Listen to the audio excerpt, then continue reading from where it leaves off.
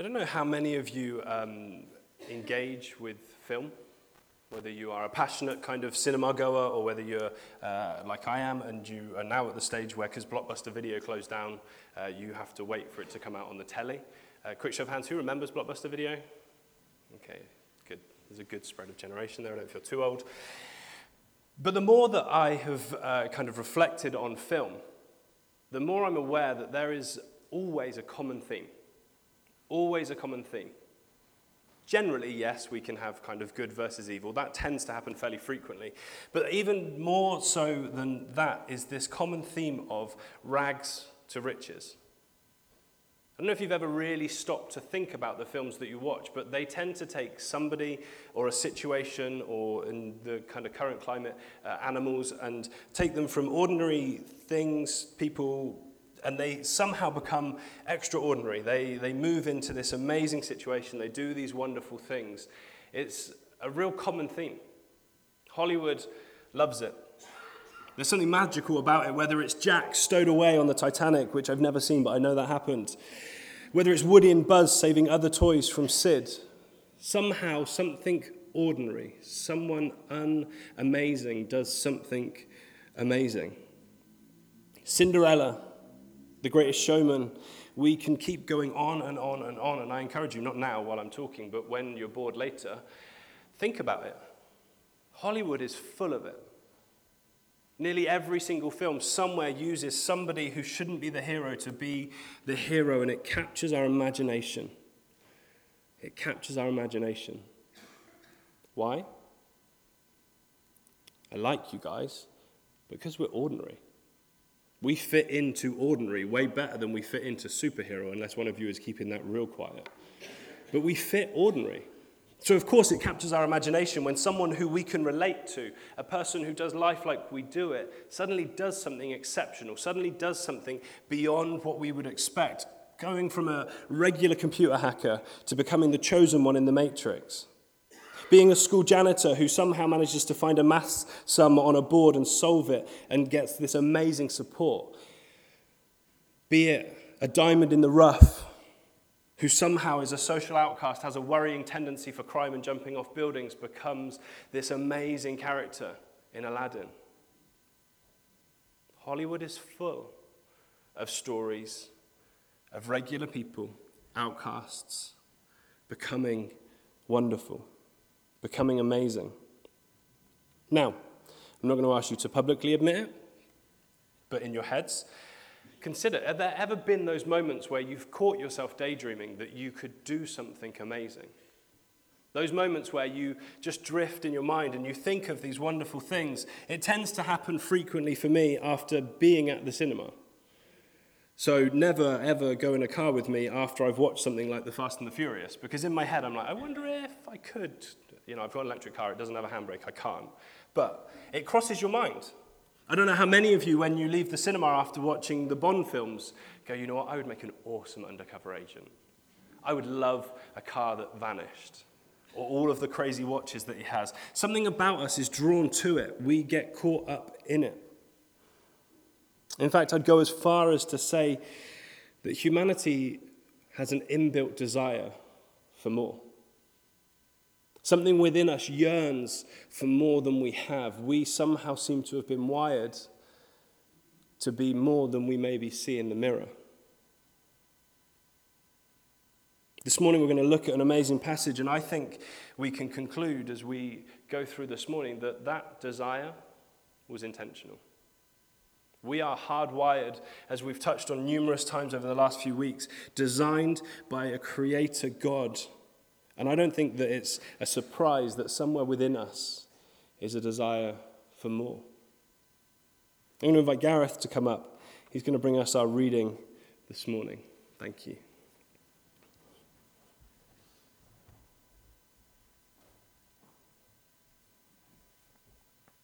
This morning's reading is taken from the English Standard Version, Matthew chapter 4, verses 18 to 22 even. Jesus calls the first disciples. While walking by the Sea of Galilee, he saw two brothers, Simon, who is called Peter, and Andrew, his brother, casting a net into the sea, for they were fishermen. And he said to them, "Follow me, and I will make you fishers of men." Immediately they left their nets and followed him. And going on from there, he saw two other brothers, James the son of Zebedee, and John his brother, in the boat with Zebedee their father, mending their nets, and he called them. Immediately they left the boat and their father and followed him.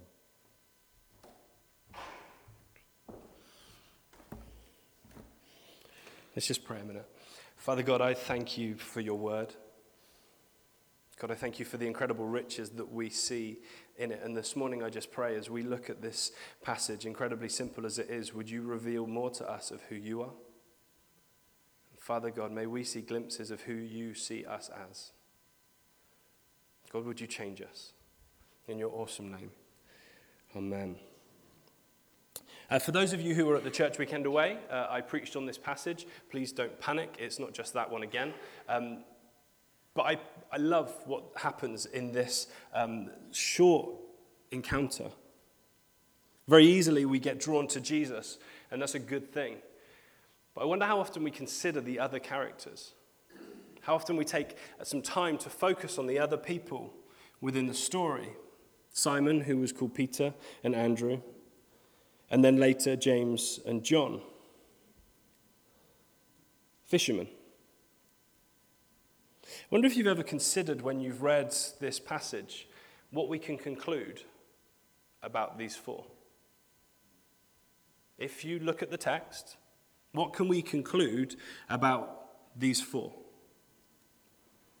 I would challenge you, the only thing we can actually truly conclude is that they were fishermen. They were fishermen. That's about it. We could possibly push the boat out a little bit and say they were brothers.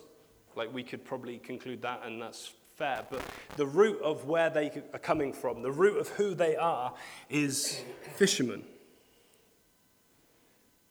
They didn't really have anything majorly interesting going for them. Weren't socially elite. Didn't really fit into any of the kind of high-end society things that would have been happening at the time. They were fishermen. They would have spent their time somewhere between the shoreline and the middle of the water.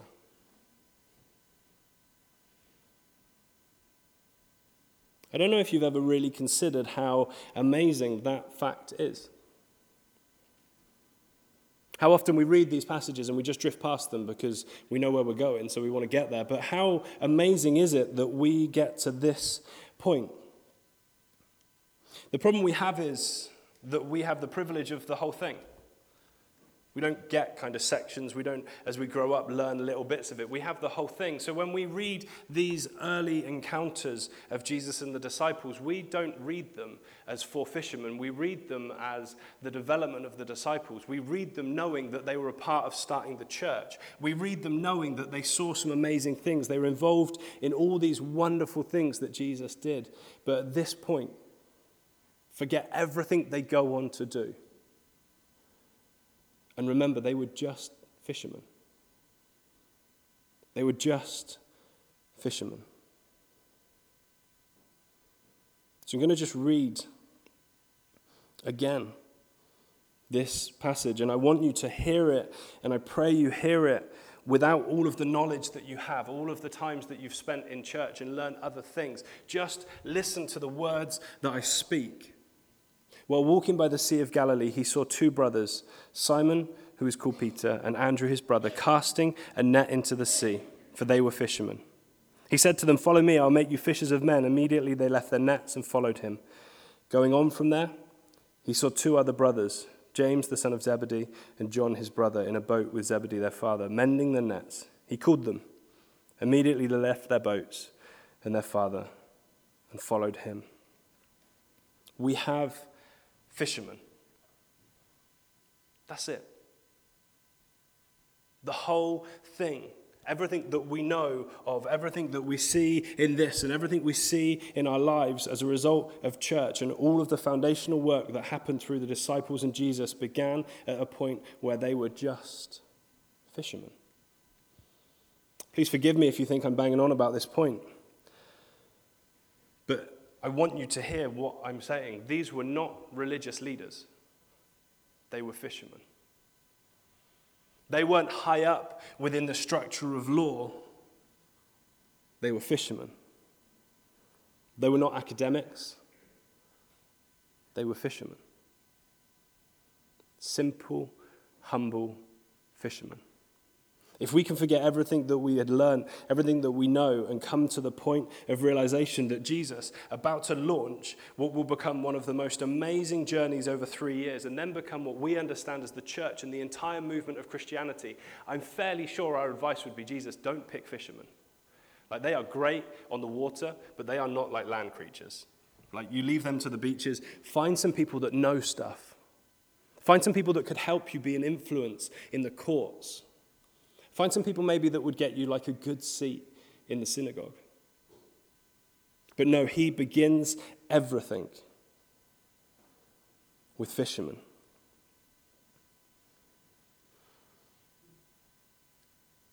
The wonder of that for me is, the most significant thing I think I take from that simple fact is the gospel is for everybody.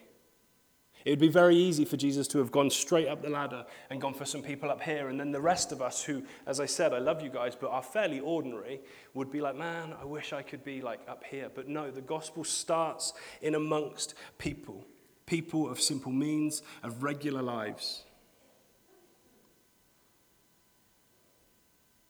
I don't know what you did when you came to faith, what your profession was, how you viewed yourself. For some of you, I'm not even sure, I don't know you well enough to know if you've made that commitment yet. But I want you to hear this truth. This whole thing, faith, is not about what you do. It is not about what you do. It's not about being able to present a CV before God and go, look at all the amazing stuff I've done, God. Surely I am a good person to put on your team. It's not about the credentials that you have, the experiences that you've made. This is not about what you can bring to the table. It's not about social standings or your income or your net worth, what you drive, the house you live in, the family that you keep, the friends that you spend time with, the meals that you can prepare. This is about none of that. The gospel, at its very heart, is about you. Not about what you do, not about what you can bring, not about what you've achieved, but you, who you are at the very center. And we see this when we see the calling of the first disciples.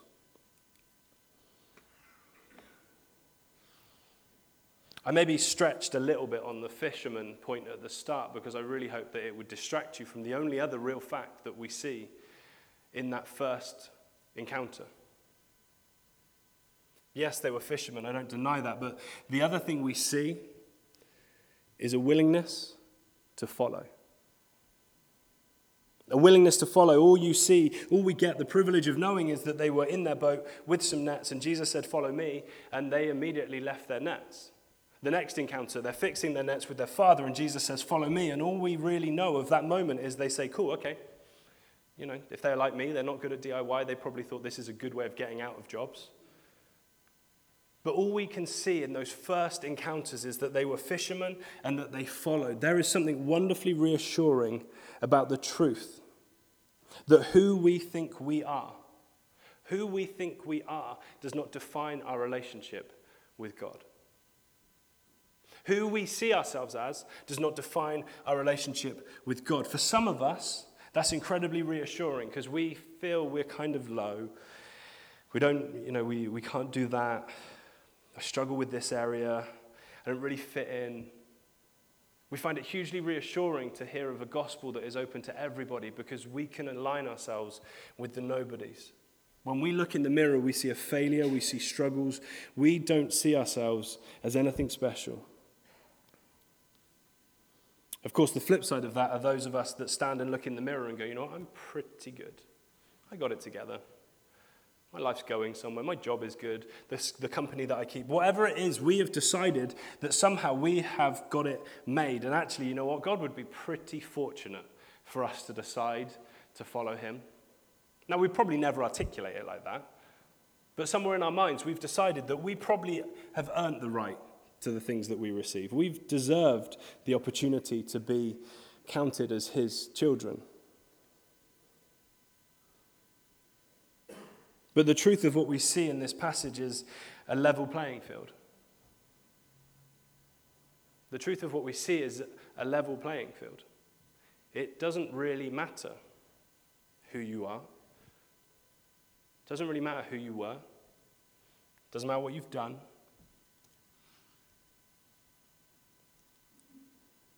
What we see is this understanding that each and every one of us comes as an equal when we come before God.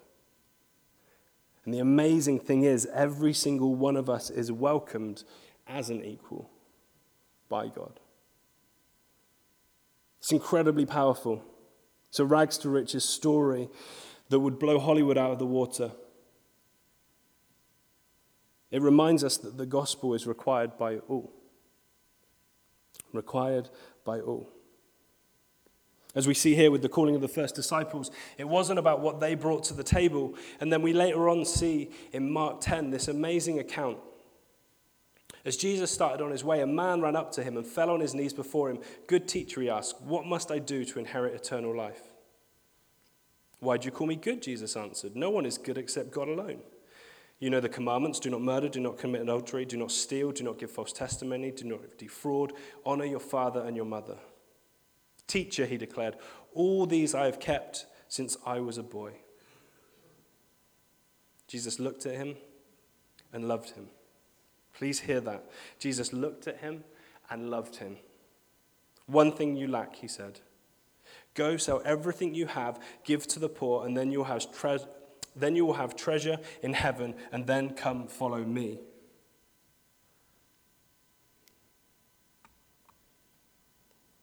At these words he was saddened, and he went away grieving, for he was one who owned much property. As much as we can bring to the table, as little as we have to offer, is not what it's about. What the gospel is about a story of a God who loved us so much he made an open invite to everybody. And the only real thing that mattered in that moment of meeting with God was, were we willing to follow? Humble fisherman did. This young gentleman couldn't. He couldn't. At these words he was saddened. He went away grieving, for he was one who owned much property. Back to the disciples. Immediately they left their nets and followed him. I find that amazing. I really do encourage you. If you don't know Jesus, please do not rule yourself out. Please do not just assume you're not good enough. Come along on Alpha, an amazing course that just highlights this is very little about what we can do and a whole lot about what he's done. I do encourage you for that. But I don't want to just leave this message kind of hanging as this wonderful introduction. I don't want to leave it there as maybe for some of us a challenge that a lot of the things we think we've achieved didn't save us. I don't want to even just leave it there for those of us that feel maybe we haven't got anything to bring, to feel like maybe we could get a shot at this whole faith thing. Instead, I want to just loop back to last week. For those of you who weren't here, we just looked at this challenge that Jesus laid before the disciples to return to a childlike faith. Please note, not childish, temper tantrums, all of that, no. What he said is a childlike faith, a dependency wholly on God. But why did Jesus bring up that challenge? We read in Mark 9, 33 to 37. They came to Capernaum. When he was in the house, he asked them, "What were you arguing about on the road?" But they kept quiet, because on the way they had argued about who was the greatest. They kept quiet, because on the way they argued about who was the greatest. I don't know if you've ever really considered that argument. What it looked like as they walked and squabbled and listed all the amazing things they'd done before Jesus. All the things they'd done for Jesus, their faithfulness, their goodness, their generosity, apart from Judas. But generally, they would have had some amazing things to battle it out with about who was the greatest. How did it come to that? Just consider where we started. Fishermen with nothing to offer. They left everything they had in a boat, including family and fish, and they just followed. They came with nothing, and yet they had the arrogance to argue about who was the greatest. They came from having nothing, a gospel which welcomed them as they were. And somehow they ended up believing that they had the right to have an argument about who was the greatest. Humble fishermen, the Big 12, one of Jesus' in crowd, invited to all the parties. How did we go from where we were to where we are? I pray this serves as a warning to us this morning. I really do pray this serves as a warning to each and every one of us. Because there is nothing that we have brought. There is nothing that we have done that has earned our salvation. There's nothing we've brought. There's nothing we've done that gave us a head start on anyone else, that meant God went, you know what, I need to make sure they get in first because, you know, they're pretty good. Like, I can use them. We'll let the others in eventually, but there's nothing we've done. We are saved because of the sacrifice of Jesus on the cross. That's what saves us. Not what we've achieved, not what we've clocked up, not how long you've managed to stay awake listening to me, not how many times you've been in this chapel, not how often you pray in the week or read your Bible, all good things, but you are not saved as a result of any of that. Because you could do all of that, and had Jesus not died on the cross, it would count for nothing. How did we go from humble fishermen to an argument about who is the greatest? Let this serve as a warning to us. We as the church, Big C, we as individuals get caught in this trap. I can sit there, and I'm not proud of it, but I admit it, I can sit there in my office going, you know what? It's fine that I'm not great at remembering to pray because I'm a pastor. Like, that's got to count for something. That's got to buy me some credit. I can definitely forget to maybe pray like 2 days a week because, you know, God, I do a lot of good stuff. Maybe for others of us, it works in a different way. Maybe we can sit here or we can go places and we look at others and go, gosh, I am so glad I'm not like them. God, I'm so grateful for who you made me to be, which is a great prayer, but not when we say it, looking across the street at someone else going, I am so glad I am not like them, God. How did we get from desperately needing a Savior to suddenly believing we were something special?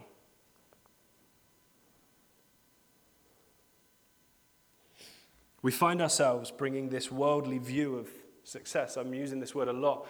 This idea of tangibles. We bring in this worldly understanding of how many people have you got to agree to sign up to a plan, or how many things have you sold, or, you know, all of these things that the world uses to gauge us. We've decided to bring them into the church, and yet when we read the beginning of the disciples' journey, we see they brought nothing. Please hear this. I am not saved because of the job I do. I'm not saved because of the education that I have. I'm not saved because my parents brought me up in church. I am saved quite simply because Jesus died on a cross, gave me an invitation, and I followed. That's what saves us. So whatever you have going on in your life, wherever you find yourselves, I can promise you this. If you are not yet in a relationship with Jesus, the invitation is follow me. And all that he is looking at is, will you follow? Will you follow? Not how much are you bringing, be it good or bad. He is looking at, will you follow? But we get caught asking the question, God, who is the greatest? How can I compare? How do I know how I'm doing?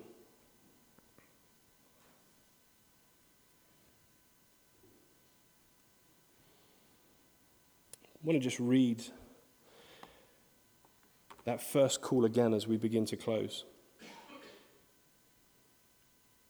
I want to read that first calling of the disciples as we begin to close. But earlier I asked you to ignore everything that they went on to do. Now I want you to let your minds flood with all of the things that we read in the Bible about them. I could turn to any page in the gospel and the chances are I would find something amazing they did or they were involved in. Think of it. Think of all the things they achieved, all of the wonders that they saw, all of the things that they battled through, the start of the church, all of the ways that they served God once Jesus had gone, the way that they let the Spirit work through them. Just begin to consider all of those things as I read this beginning. While walking by the Sea of Galilee, he saw two brothers, Simon, who was called Peter, and Andrew, his brother, casting a net into the sea, for they were fishermen. He saw and said to them, "Follow me. I will make you fishers of men." Immediately they left their nets and followed him.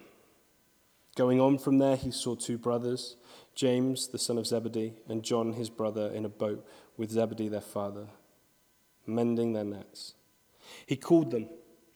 Immediately they left the boat and their father and followed him.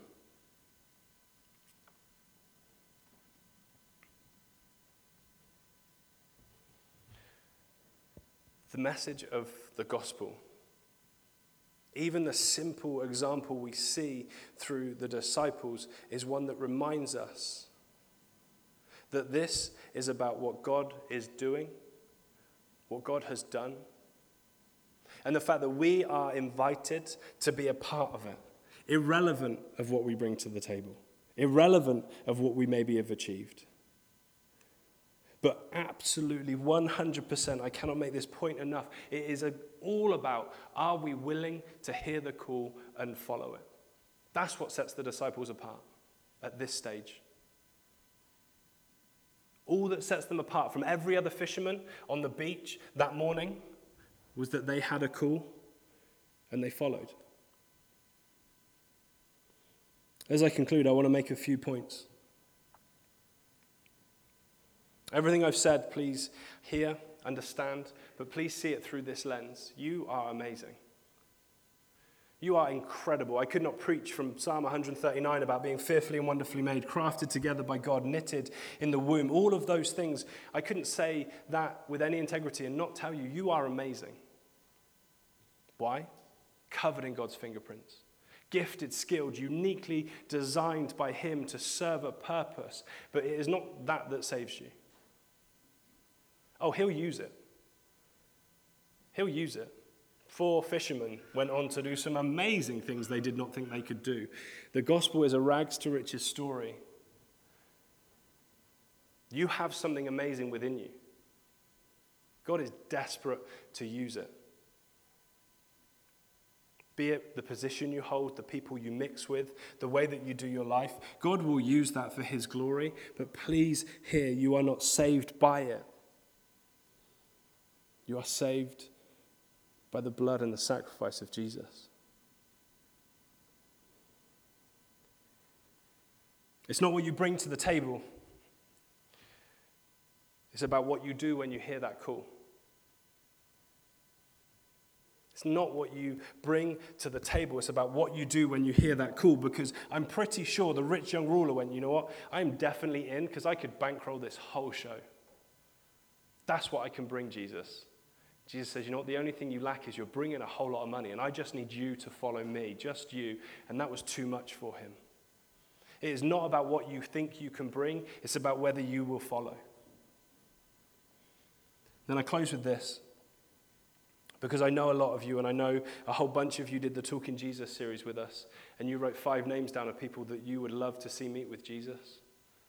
Please, if you take nothing else away from this, let it be this thing that you remember. No one is beyond the reach of God. No one. Why? They are just, their life is so good. Why would they need Jesus? They've got a private yacht. Why would they need Jesus? They own a business. Why would they need Jesus? Everything's running smoothly. They've got this lush house, all of these things. Why would they need Jesus? You know what? They are not beyond the reach of Jesus because all of that is not what saves them.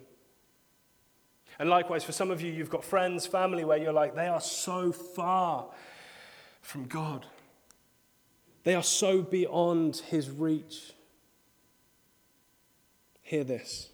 No one is beyond the reach of God. We cannot help but look at the world through the eyes that we have. And we see success and failure and all of those other things. When Jesus looked out upon the disciples, he saw lost sheep. He saw man blinded. He saw those that were in need of a savior. And when he looks out on the world today, that's what he sees. People that need a savior. No one is beyond the reach of God.